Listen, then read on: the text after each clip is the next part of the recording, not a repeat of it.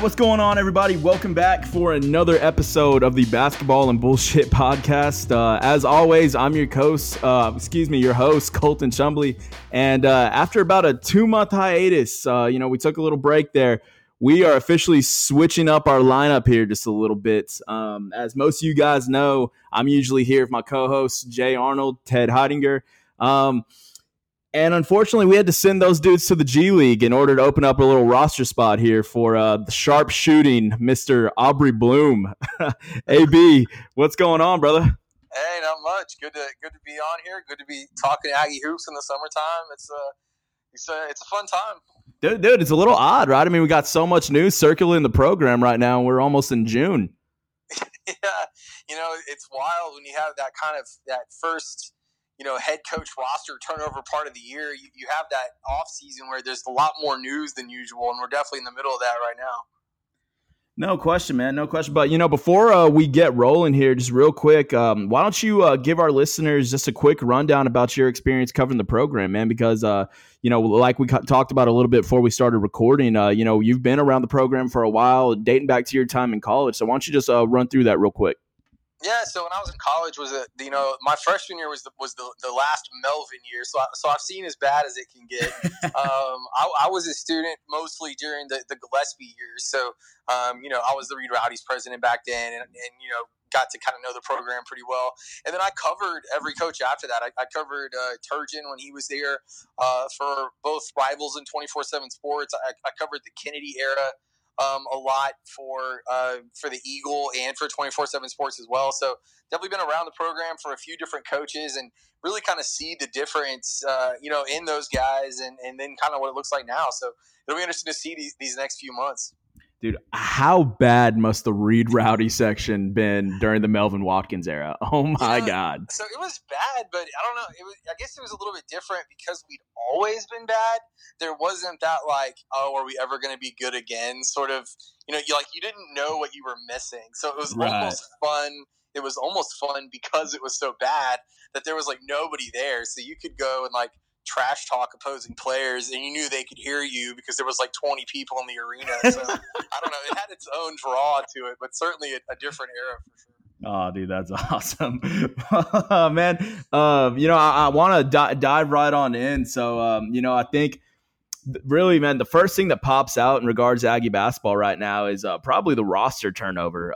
So I figured we'd try to start out there. Obviously, we got dudes like Brandon Mahan and John Walker III, all the way to a starter like Admon Gilder, who's no longer going to be on the team. So just one by one, how big of a loss do you think each of these guys are? I mean, Admon Gilder is a huge loss, and there's no real way around that. I think maybe some of our fans overrate how good he is a little bit, but a great player. I mean, with potential to be an all SEC kind of guy, and then to lose him completely.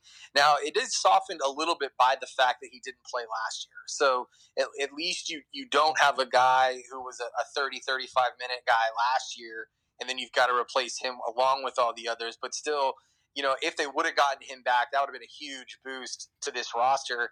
And then the other thing that hurts about him is now you've got to play him. So we play Gonzaga this year. So the fact that he's going to Gonzaga hurts a little bit because not only are they going to play him, they're probably going to play him in Reed Arena. So that's going to be a little bit of a potential top 10 Gonzaga team coming in here and putting one on your head with one of your former players isn't going to be a great look. But hopefully, they pull some guys in. I think you've got a lot of potential there. The other two, I don't think are huge blows. I mean, Brandon Mahan couldn't play defense, and we talked a little bit about that on Twitter. He was an occasional sharpshooter, but I mean, for the most part, horrible defensive player, and his shot wasn't good enough to offset that. And then Walker was a project guy. Could have been good down the road. Certainly had a good kind of knack for making things happen. But as far as I don't think you're going to miss him a lot on next year's team.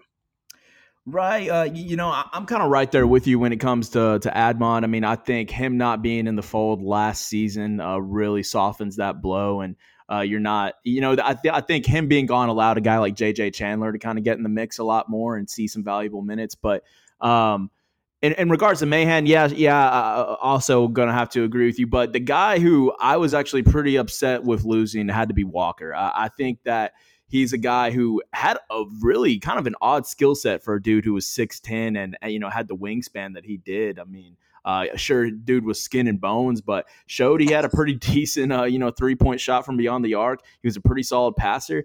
And it seemed like, he played really instinctive on defense, I think. He was a guy who rotated really well. He knew how to move his feet a little bit. So I think that was a guy who down the line, had some, positive basketball, ahead of him. So that was the one dude who I was pretty upset with on my end. Yeah, like I said, he's a project. He could have become a good player. You like to think that a guy like Buzz Williams with that kind of national name recognition could recruit players as good as Walker was already. So, I think he does have some potential. I wouldn't be surprised if he's a good player down the road, but not someone who you were really counting on to make an impact next season anyway. So if he's not on board with the new program, I don't think that's a huge loss. Right. Well, that kind of segues us into my next point is, replacing those guys. There's going to be a slew of new faces, with new additions. Is there anybody in particular that you're excited about? Yeah, the guy I'm most excited about, because you mentioned the guys that left, but it's the guy that came back this week. Getting Savion Flagg back is bigger than any other guy coming in. I mean, he's arguably – he may be your best player anyway, full stop. He definitely was the best this year. So I kind of hijacked your question here a little bit, but I mean, I think Savion Flagg coming back is good news as we could have possibly had anytime soon, because there's so many new guys coming in next year that I don't even want to really get into the specifics of them, because none of them are particularly is this guy going to be a 20, a 30 minute a night kind of guy? I don't know that any of them are necessarily that. And by getting Savion Flagg back, you don't really need them to be that. So I think that's a huge move and a giant, like a big feather sort of in the cap of the offseason of being able to have Savion Flagg, because now you get basically a starting five back. So you're not really relying on any of those new faces to be super impact type players. And that's not to say any of them won't be, but I think that is by far the biggest, maybe somewhat unexpected addition. I don't know how it always gets a little nervous when coming to guys declare for the draft, and A&M hasn't had any luck in basketball with those guys like ever coming back. So I think that was as big a news as we're going to get. You think Flagg's a guy who's going to end up leading the team in scoring again? No, if I had to pick, I'd say probably TJ Starks, because I think and this may be a sort of a different question, I think TJ Starks is the guy who might benefit the most from this coaching change, because the talent that he has is undeniable. From a raw skill set, he can do things that nobody else on the team can. He's got one of the fastest first steps in all of college basketball. He just has to be a more consistent and a smarter player. And so if he can make it through this offseason, and we've heard Buzz Williams off seasons are no joke. So just because they're on the roster now doesn't mean they'll still be on the roster in October. But if he can make it, then I think he's probably, him or Flagg are the 1-2 punch. One of them is going to be the best player. The other one's going to be the second best player. But those guys, people forget coming out of high school, they were big time recruits. I mean, they've got all SEC caliber talent, those two guys do. And also Chuck Mitchell, I think, in that mix too. So I think by getting Flagg back, you certainly have definitely a backcourt rotation. I consider Flagg kind of a hybrid player, but you've got a backcourt rotation that has some pretty good experience and some pretty good talent. So we'll see. But I would have to put my money on TJ Starks. Right. I don't disagree. And, circling back to Flagg a little bit, I think he was a guy who played in a system that really did anything but catered to his game. He was a guy who looked lost at times because he wasn't necessarily put into situations that I thought he could thrive in. Yet he still put up, what did he average, 15 and 8 on the season? Yeah, and then even more than that in SEC play. Right. The bigger thing he did last season was he had to eat so many minutes. I mean, he was out there playing 35, 40 minutes a game at times which and guarding positions 1 to 5 on top of that. Yeah, which you don't want to do anyway, but you definitely don't want to do on a team that's not any good.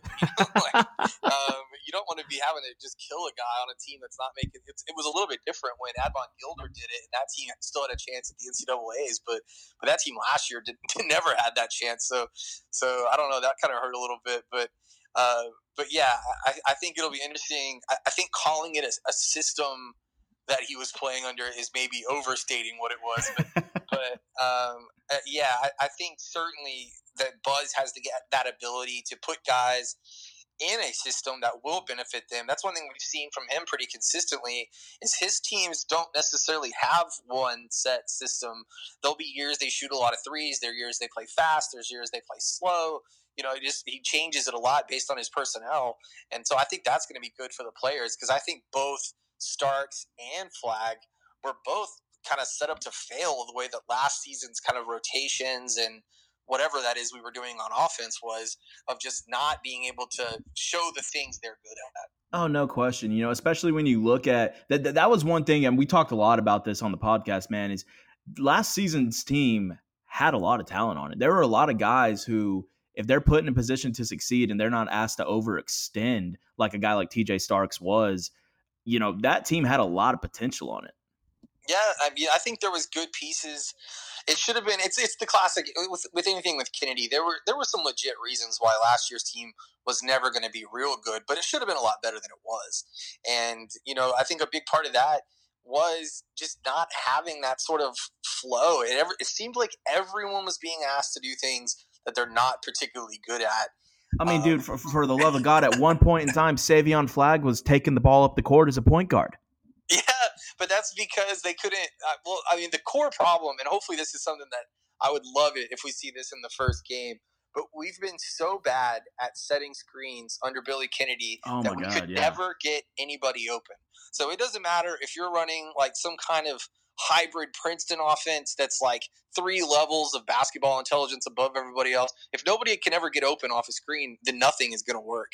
And that was the core problem. So you're asking guys like TJ Starks, who's already kind of hit or miss as a passer, to have to make these extremely difficult passes. And it was just never going to work. And instead of change, it was just like, running into the brick wall over and over and over again. I mean, it was unbelievable.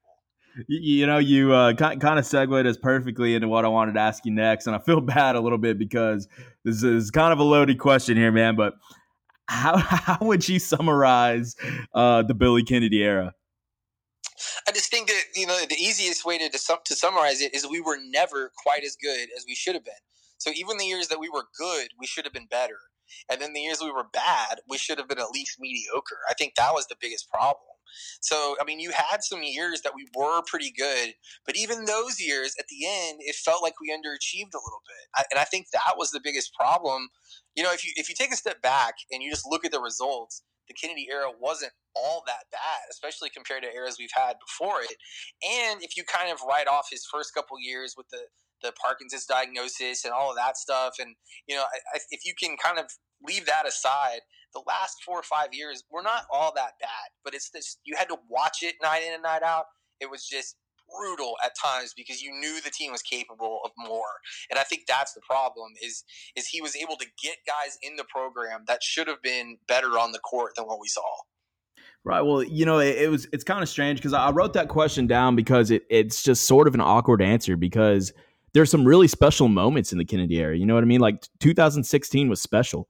Seeing guys like Caruso and House who, played their ass off their entire careers finally get some recognition and taste some success. I think that team ended up winning the conference title regular season in the SEC.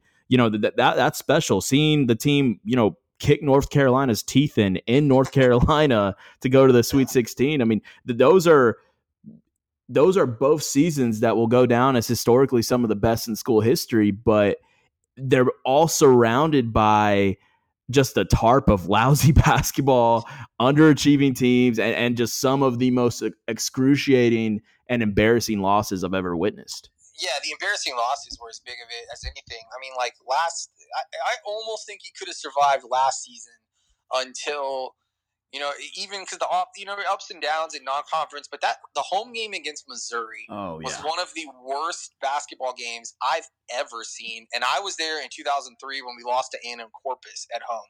It was just an absolutely pathetic showing, and it got to the point where the fans were just checked out. I mean, there were games this year, and I live here in College Station, and there were games that it was like, do we really want to go? Like, I know we have season tickets. We live here in town, but wouldn't it be more fun to not go to this game? And when that starts happening, it's time to move on. And I think there was a little bit of that this year. No question. And I have this written down. You kind of highlighted quite a few of them, but is there one blunder in particular from BK's time that you think is the worst of them all? I think it's a good example of just the whole problem with that era was the use of Tyler Davis. So this was a guy that was one of the best college basketball players I had ever seen, and it felt like we never quite put him in the spot we really needed to be at our best.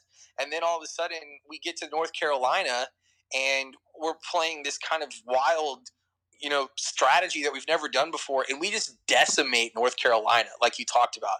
So I think it was almost more frustrating seeing how good that looked in that one game and not seeing it any other time the whole time he was here. That I think that was the big thing, is you would see these flashes from guys, but then we never used them the way that they should be used all the time. He talked all last offseason that we were going to play faster. We were going to shoot more threes. We were going to do all this kind of stuff. And we get into the season and we look just like the team we always looked like. And that was the kind of annoying thing, is this sort of, I guess empty promise would be the way to put it, of that we were going to change our style, and we never changed our style. We were the same team in year 1 as we were in year 6 or in year 8 or whatever it ended up being. So I think that was the biggest thing, was just not adapting to his people. No question. Obviously, I mean, that's what's kind of insane, and it's kind of poetic justice when you look at BK's time, is that 2017-2018 season should have historically been one of the best ever, and it was probably one of the most frustrating of his entire career here. You know what I mean? I mean, that was a team with so much talent that they end up in the top 10 before conference play starts. And then they lose 4 straight, something like that, to open up SEC play? Well, and that's what I mean by the classic, BK. That was the classic problem with analyzing the BK tenure, is that there was a lot of reason for that losing streak. You had, at various times, you had Admon Gilder get hurt, Robert Williams got hurt, you had Dwayne, I can't think of his name right now, got hurt too. The point guard from Marquette that transferred got hurt. Oh yeah, Wilson, right. Yeah, Dwayne Wilson. You're getting all these different guys, hurt. But then on top of that, you have all of these suspensions, and this is what I talked about at the time. It speaks to a lack of leadership in the program when you have basically everyone on the roster get suspended at some point. So, every single player on that team, except for I think Tyler Davis and Savion Flagg, maybe JJ Chandler, got suspended for at least one game that season. And you can't have that in a season that is supposed to be the best season you've ever had in school history. You have your whole team getting suspended at various times of the year. And that's just a lack of leadership. I mean, that right there is the whole problem with the whole era, is you have these legitimate excuses. There were legitimate injuries, but then on top of that, you have this just crap of these guys getting suspended and a complete lack of leadership in the program. And I think that's what almost brought down that season. They were able to kind of bounce back from it at the end, but stuff that wasn't due to injury almost brought that whole year down. It's funny because we're kind of turning back the clock here and getting a little off chart, but I remember when Davis, Hogue, Gilder, and what was it? Was it Elijah Thomas? Was that the kid who transferred out, went to Clemson? Yeah. Right. So I remember when those guys come in and they're looked at as, easily the best recruiting class Texas A&M has ever signed. And how would you rate those guys now when it's all said and done? Do you think they're still up there with, I think it was the class that brought in Sloan and Brian Davis and Derek Rowland, that's kind of arguably, one of the best as well. Where do you rank them? Yeah, I mean, I don't think you can rank them as high as the other one, because they didn't have that full they didn't get to make the full impact, right? I mean, I think there's really three classes you can talk about, and one of them is still here. But yeah, that class, the Sloan Roland Davis class. Yeah, you're talking about the Gilder, Hogue, Tyler Davis class. You know, I think those guys, because of Gilder's injury, he didn't play last year. Tyler Davis only playing 3 years. TJ Hogue only playing 3 years. You know, I think that class had as much potential as the other one, but didn't make the impact. The other class made the tournament all 4 years. So I think even though there was other classes around them, I think that class has to get the edge. Now, there is still some time for the class that was J.J. Chandler, TJ Starks, and Savion Flagg. I mean, that's the other big class that was a top 25 group coming in, and those guys are all going to be juniors this year. And it seems like so far those guys are sticking with the coaching change. So we'll see what kind of impact that they can make. But yeah, I think for what you expected out of that class coming in, the impact they made their freshman year, I mean, people forget Tyler Davis started almost every game as a freshman on that 15-16 team. They didn't quite have that sort of impact that you had hoped. And I don't know how much of it's their fault, but they just didn't. And so I think for me, it's still the 06 class.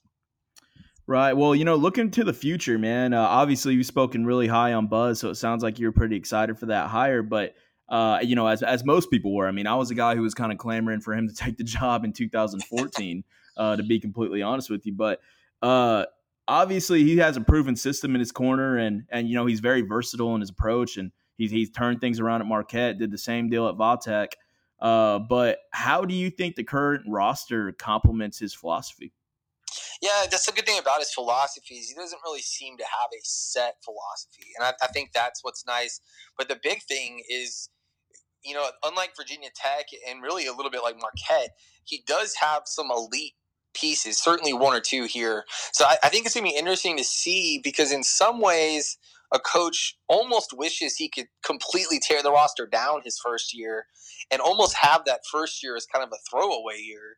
But I don't think he's going to have that. I think it'll be interesting to see, how good this year's team is because, like we said, that starting five is not elite, but that's pretty good. I mean, you're going to be hard-pressed to find another starting five in the SEC other than probably Kentucky that has that kind of talent coming back. So I think you're in a situation where if one or two of these new guys is any good, you might have a chance to be at least a tournament team, a fringe kind of tournament team his first year. So it'll be interesting how much of it is he tries to does he kind of mold the guys towards his system slowly, or is it hey, we play this way on day one, we might lose some non-conference games because of it, but we're going to be better for it in February and March. So I think that's going to be the interesting thing because certainly we saw with Kennedy, and I'm part of, again, that his first year is so hard to analyze because of the diagnosis and the late diagnosis and all that kind of stuff. But we basically tried to play the way that our players already knew how to play. Mm-hmm.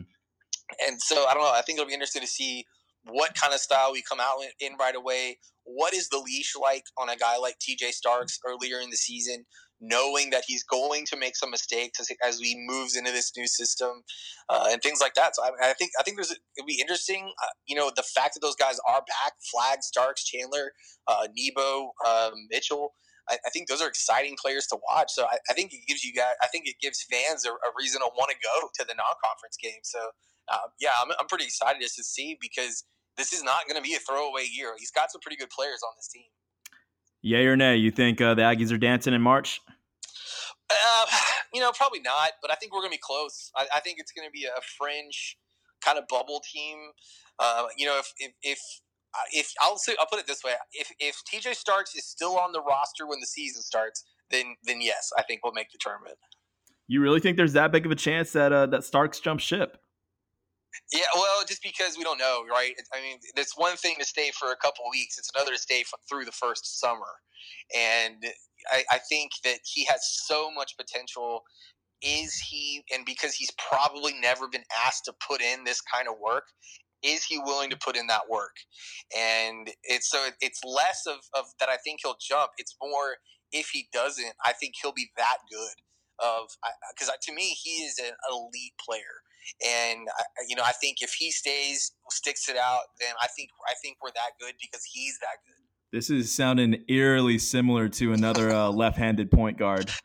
that I know of. Yeah, and I think raw talent-wise, I think he's better. I've had arguments with my friends about this, but that is a scorching hot take, dude. Yeah, I mean, he's not better as a player at this point, but from a raw talent standpoint, he's quicker. He certainly faster.